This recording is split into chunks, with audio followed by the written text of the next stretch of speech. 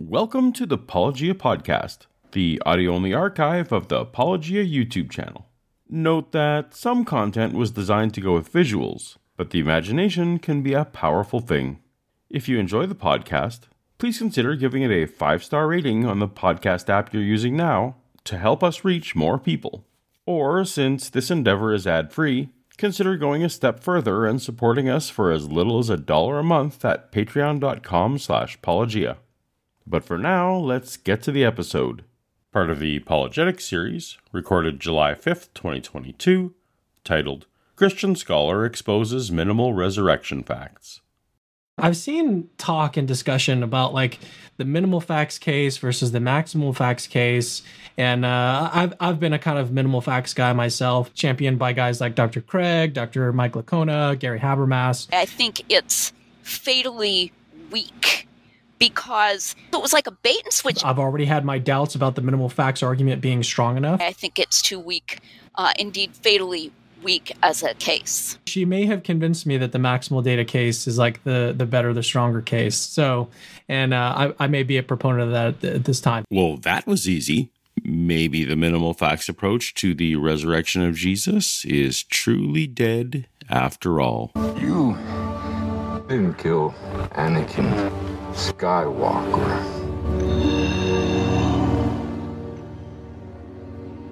I did.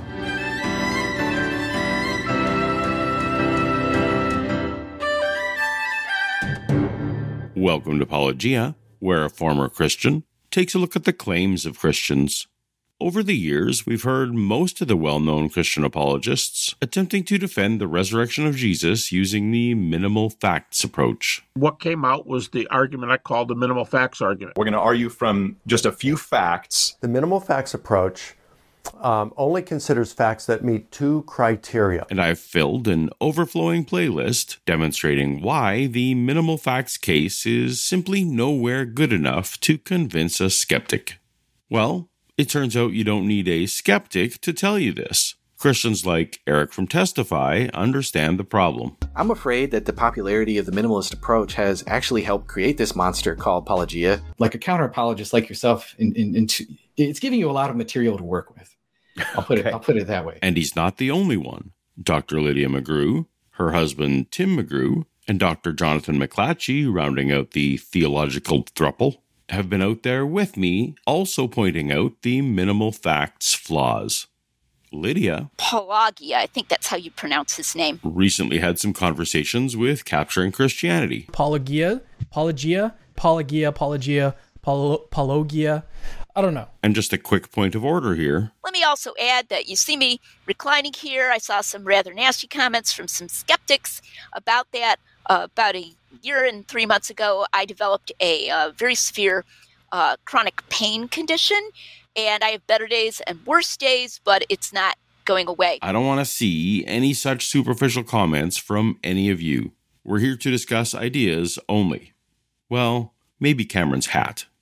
That said, let's get to why this PhD-level Christian warns that a minimal facts approach is fatally flawed. The minimalist type, which I would include all of those under that umbrella, it does rely more upon scholarly consensus and tries to find facts that have at least a certain level of scholarly consensus that includes unbelieving scholars, skeptical scholars, as well as Christians.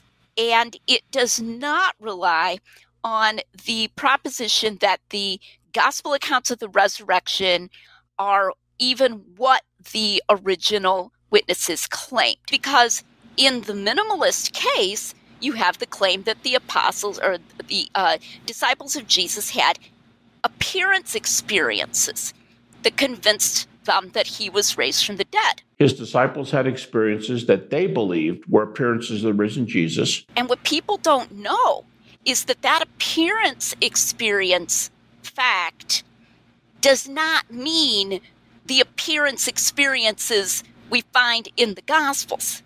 In other words, it'll be like, hey, we get 90+% consensus on the part of scholars across the scholarly spectrum, including liberals and so on, that they had appearance experiences. Yay, how exciting. And in order to get that large of a consensus, you have to make it just appearance experiences of some kind. So, for example, it could be, it would count, okay, if Jesus appeared to be floating, okay, like if it appeared that his feet didn't touch the ground, that would count. Or say that merely one or two of them had some kind of visionary experience. That would also count. Or you'll see quoted, and we've got to stop quoting this. It just bothers me.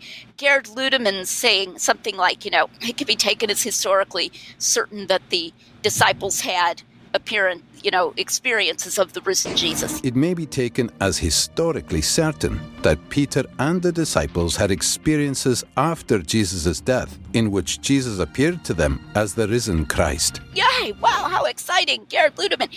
And then when you look, that's like taken out of context. When you look at it in context, Ludemann says that all the physical stuff in the gospel accounts was added later as an embellishment.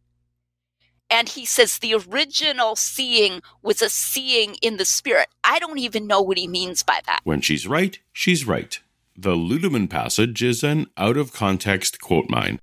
I'd like to take a second to thank our sponsor, Atlas VPN. Remember last year when I spent a month compiling this recreation of Star Wars A New Hope without using a single clip from Star Wars A New Hope? A lot of those sources are no longer commercially available, so finding them took me to some pretty sketchy corners of the internet, where I definitely did not want to be tracked. Or earlier this year, when I put together this virtual mega debate with Kent Hovind, to assemble that, without exaggeration, I had to download thousands of videos and transcripts.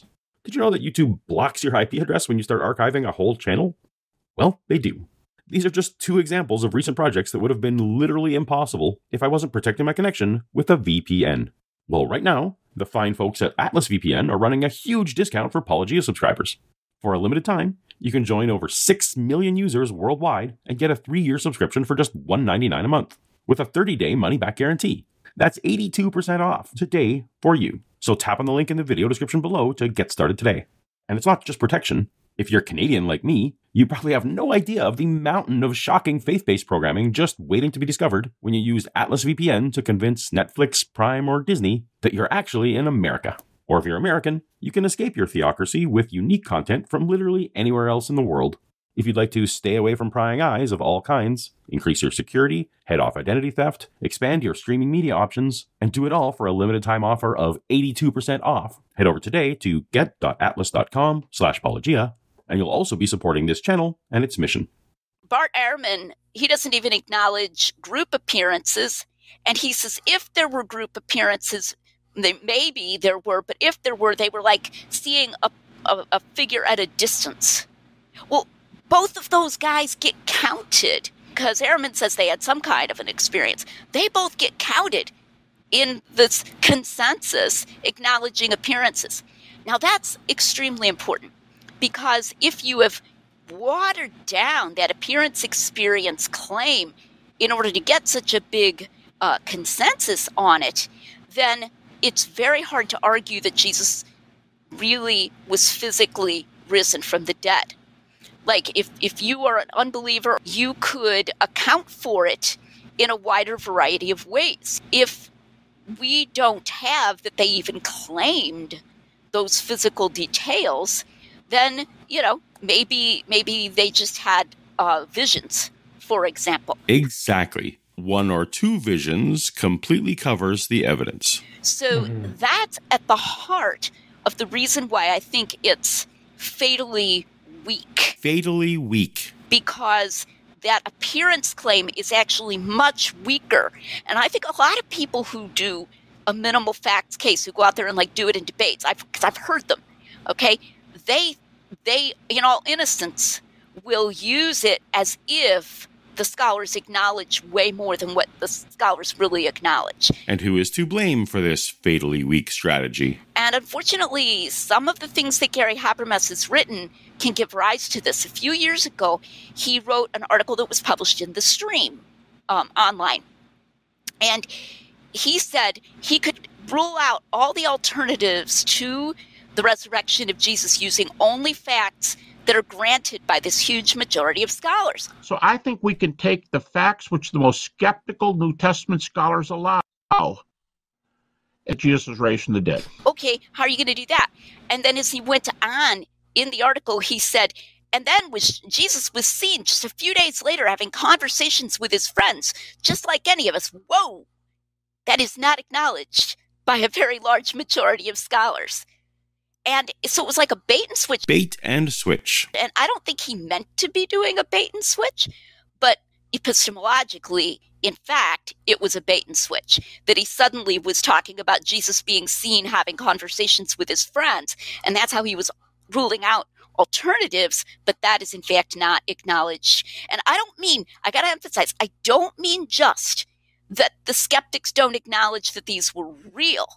I mean, the skeptics don't even acknowledge that this is what was claimed. Like me. I don't acknowledge that this is what was claimed. The large majority of scholars don't even acknowledge that the gospel accounts are what was claimed. Wow. So how are we going to rule out alternatives to physical resurrection? So that's really at the heart of why I think it's too weak, indeed fatally weak as a case. Ouch. The extremely watered down appearance claim that is the only way you can get this 90+% scholarly consensus. So, for example, suppose you get into a debate with Bart Ehrman, and he says, well, I don't admit group appearances. I don't admit the empty tomb. You're going to look pretty silly if you stand there and go, but Bart, 75% of scholars, admit the empty tomb. He's going to go, so what? So you're going to need to be prepared to do better than that. I would say probably the majority of skeptical scholars think those physical details were added. Isn't that kind of suspicious in itself? If we're going to access what scholars think, and scholars think that the physical details were added, shouldn't that make us wonder, well, okay, if they felt like they had to add physical details, maybe they had no true physical details to talk about. That's a really good point. Maybe there were no physical details to talk about. Because if he was really physically risen from the dead and appeared to his disciples, we would have true things that they could say so that nobody needed to make up and nobody needed to embellish. I want to make one more comment here. In a fairly recent YouTube discussion with Pelagia, I think that's how you pronounce his name. Good to meet you, Pelagia. Good to meet you. You had to have heard of him. I'm sure everybody hears of everybody. Uh-oh. Okay. He's become a legend in the world of atheists. Pelagia asked Dr. Michael Licona if it was possible that the resurrection accounts were embellished, and if it was, if there was something that should cause us to think that they definitely were not embellished. Is there anything historically, do you think, that makes it impossible that some appearances really happened, but maybe some are embellished and largely legendary? Okay, fair question. And Dr. Licona said, well, I think it's impossible to know. Do the Gospels, in terms of the appearances of Jesus, do they contain any legendary elements? Well, that's impossible to know, I think, whether they do. He said to Pelagia, I think it's impossible to know because embellishments can arise on a story pretty quickly in the ancient world. So I think that shows you the kinds of concessions that minimalists can be prepared to make. That was a pretty big concession by Mike. You are so right. Minimalists are trying to do it through Paul, do it through Paul. And I think that's a terrible idea. But once you realize how truly wimpy, if I could put it that way, that appearance claim is, how little is really acknowledged by that great majority of scholars, and that it could even be an appearance that would be evidence against the physical resurrection and could be included in there. I know that's a little shocking, but it's true. If all that they ever experienced was Jesus floating above the ground and they never experienced anything any more physical, that would be evidence maybe that he'd been ascended, he'd been taken up into heaven, but he didn't physically raise. If my critique of the minimalist approach is right, we don't have a choice. If I'm right that it's fatally weak, then we've got to do better than that in the name of intellectual honesty, right? Now, to be fair, Lydia doesn't merely bash minimal fact strategists. She has a method she advocates for that she calls maximal data. So here's my approximately 1-minute version. The disciples claimed, as we find in the in the Gospels that they had lengthy conversations with Jesus after he had died, that they had the ability to touch him, that he ate with them on more than one occasion, that he stayed with them for several weeks. All of these things that are found in the Gospels. As Lydia's single source is the Bible, she has likely anticipated a "for the Bible tells me so" response. This doesn't mean I have misunderstood her nuanced claim that the Gospels are independent sources, but rather that I have considered and rejected this claim. The stands. This is what the original people in a position to know, claimed. Like all the scholars she was referencing earlier, I reject this notion. I do not think that the Gospels reflect what original people in a position to know claimed. I doubt we would even agree on who such people are. There are 3 possible explanations of their claiming this. I'm not interested in the explanations for a claim I don't accept, but okay. One is that they were deceivers, they were lying. Another is that they were mistaken.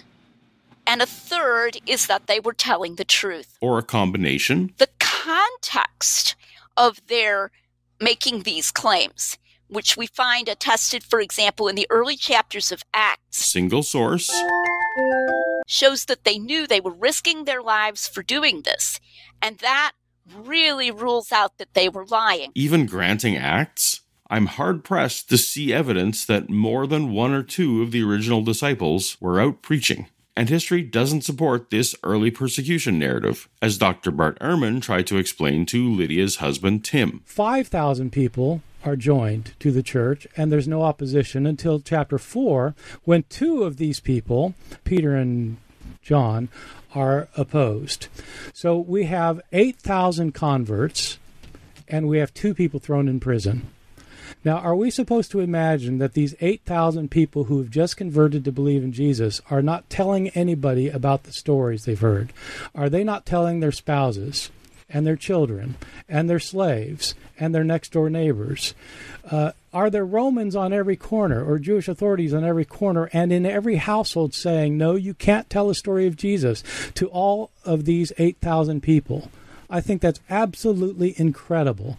People are telling stories, and they're not being threatened with imprisonment. There are only 2 people who are imprisoned in the very story that you're talking about. The content of their claims, which we find in the gospel accounts themselves, shows that it's very unlikely that they were mistaken, because that's the kind of thing that you're very unlikely to be mistaken about with all these different groups seeing him and interacting with him in all these different ways at different times. Yeah, I don't think any of that happened. Therefore, the best explanation of what they claimed is that they were telling the truth and Jesus was really risen from the dead. The best explanation for parts of the Bible being true is that all of the Bible is true.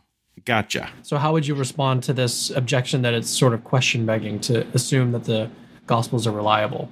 Well, obviously, to say that the resurrection accounts are true is building in the idea that Jesus rose from the dead. That would be question-begging. But saying the gospel resurrection accounts record what the people in a position to know claimed, while it is not widely granted by scholars, nor skeptical YouTubers, that the fact that something isn't widely granted isn't the same thing as question-begging.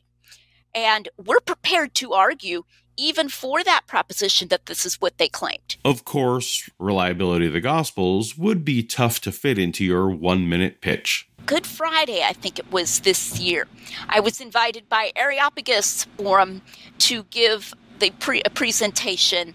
And so I made that my 30-minute level version of the maximalist case that shows how I would bring in more information, how I would bring in more detail, and so forth. Perhaps if there's interest, I will one day go through that entire 30-minute presentation, but I have a feeling it would completely break my jingle. What did they claim? Well, they said that different groups of them had lengthy conversations with Jesus. They said that on different occasions, people were able to touch Jesus. The women claimed that several of them were together, saw Jesus, and grasped his feet. Well, they said that Jesus ate with them on more than one occasion. I feel like I'm fairly representing her case when I say that she wants me to make a leap that because some names and places and customs correspond with historical names, places, and customs, that all of the events described necessarily happened as well. Lydia ignores that the most convincing lies have a kernel of truth. Most lies have a kernel of truth in them. Every lie you tell holds a shred of truth. The lie and the truth had to feel the same. And of course, her household are the most vocal advocates of something called undesigned consequences in the Bible. One kind that I've written a whole book on called Undesigned Coincidences connects the different accounts of the Gospels and the casual things that they casually mention. That casualness is very important. A full refutation is beyond the scope of this video today. Even when I was a devout, inerrant Bible-affirming Christian, I found this line of thinking to be stretching the facts beyond credulity. Allow me to recommend a recent debate on this topic between Dr. Bart Ehrman and Lydia's husband, Tim McGrew. In terms of the undesigned coincidences, I think what we're overlooking is that there is a very wide and broad stream of early Christian tradition as people are telling stories about Jesus and his disciples before anything's written down. These Gospels are being written down years later. Even if you date them early, they're years later. Christians are telling stories about Jesus and his disciples year after year after year, and a lot of people hear stories, and many of the stories are similar stories. And so, of course, when later gospel writers write down things, they've got some similar sources. I mean, there are scholars, of course, who think that John has access to Matthew, Mark, and Luke, which would mean that it's not a coincidence at all, that he simply knows these other gospels. But whether that's true or not, John has certainly heard many of the same stories told in slightly different forms that were available to the other gospel writers. And so it doesn't have to be some kind of weird, uncanny coincidence that they mention somebody and give some detail that coincides with what someone else says. These are stories that are in circulation. Or this article by Dr. Richard Carrier. The argument from undesigned coincidences is basically tinfoil hat. It lacks any scholarly basis, is completely devoid of methodology, and is mostly delusional. Many of the claimed coincidences don't even exist. Some are obviously just coincidences, some may even be copying errors. And most are even more obviously just authors embellishing or rewriting stories to suit their liking, using no other source than the previous gospel we know they were copying from. Or if you prefer the conclusions of a Christian, this article by Thomas Horatio. My aim has rather been to show that undesigned coincidences are no fast track to establishing the historicity of the Gospels. One of the reasons why Williams, and to a greater extent, McGrew's presentation of undesigned coincidences will seem so compelling is because they are interested in the text as an apologetic. They are not, in this apologetic work, factoring in the much more difficult work which historians of the text and exegetes do in theirs. This is no attempt to denigrate apologetics, nor these scholars. It is simply to say that a short work, of the variety they have produced, cannot do justice the alternative explanations which may cause the appearance of some undesigned coincidence to disappear. Or we can get affirmation from renowned Christian philosopher Dr. William Lane Craig on the McGrew's enterprise in general. As I mentioned before, Dr. Bill Craig calls the Palean approach, which is essentially the maximal data approach, forever obsolete. In Reasonable Faith, he calls it that. It is naive and outdated simply to trot out the dilemma liar, lunatic, or Lord and adduce several proof texts where Jesus claims to be the Son of God, the Messiah, and so forth. The publicity generated by the Jesus Seminar and the Da Vinci Code has rendered that approach forever obsolete. He calls the approach of William Paley, which is basically what I'm doing, I would call it a Palean approach, forever obsolete. So he's definitely trying to distance himself from that. And I think as long as you do that, you're going to not be able to give a strong argument specifically for the physical resurrection of Jesus. I agree with Craig that the liar, lunatic, or Lord trilemma is obsolete rhetoric from an information-poor era. The person who wins me back to biblical authority will be primarily tackling the legend option that C.S. Lewis left off the table. As for undesigned coincidences, At this moment, they go into the same category as the Shroud of Turin. I'll concede that I haven't done exhaustive research, but what I have read is incredibly unimpressive and utterly non-persuasive. I'm reticent to spend months diving into an argument that has failed to convince any significant number of Christian scholars, let alone skeptics of any stripe. And Lydia, in particular, is so credulous and straining so hard to make unsubstantiated notions fit that she actually proposes that the book of Matthew was originally written in Hebrew in order to prop up a ridiculed notion of disrespected church father Papias. But I think our Matthew, Greek Matthew, was a second version written by Matthew, but later. So kind of Hebrew Matthew, then Mark, then Greek Matthew, and probably after that, or approximately at the same time as Greek Matthew, Luke. I don't think Luke had access to Greek Matthew. That I think is clear. He may have had access to Hebrew Matthew. That's about as tinfoil hat as I've ever seen from an apologist. Call me when undesigned coincidences have won the support of your own camp, and then maybe I'll dig in. I rely on people that see value in my work, people like you that watch videos to the very end, to keep the lights on around here. Literally, this is how I feed my family. Hey, me too. If you haven't heard, I've recently taken on Paulogia full-time. So if you support what we do, leave a super thanks with your question or comment, and I'll definitely respond. Until next time, later.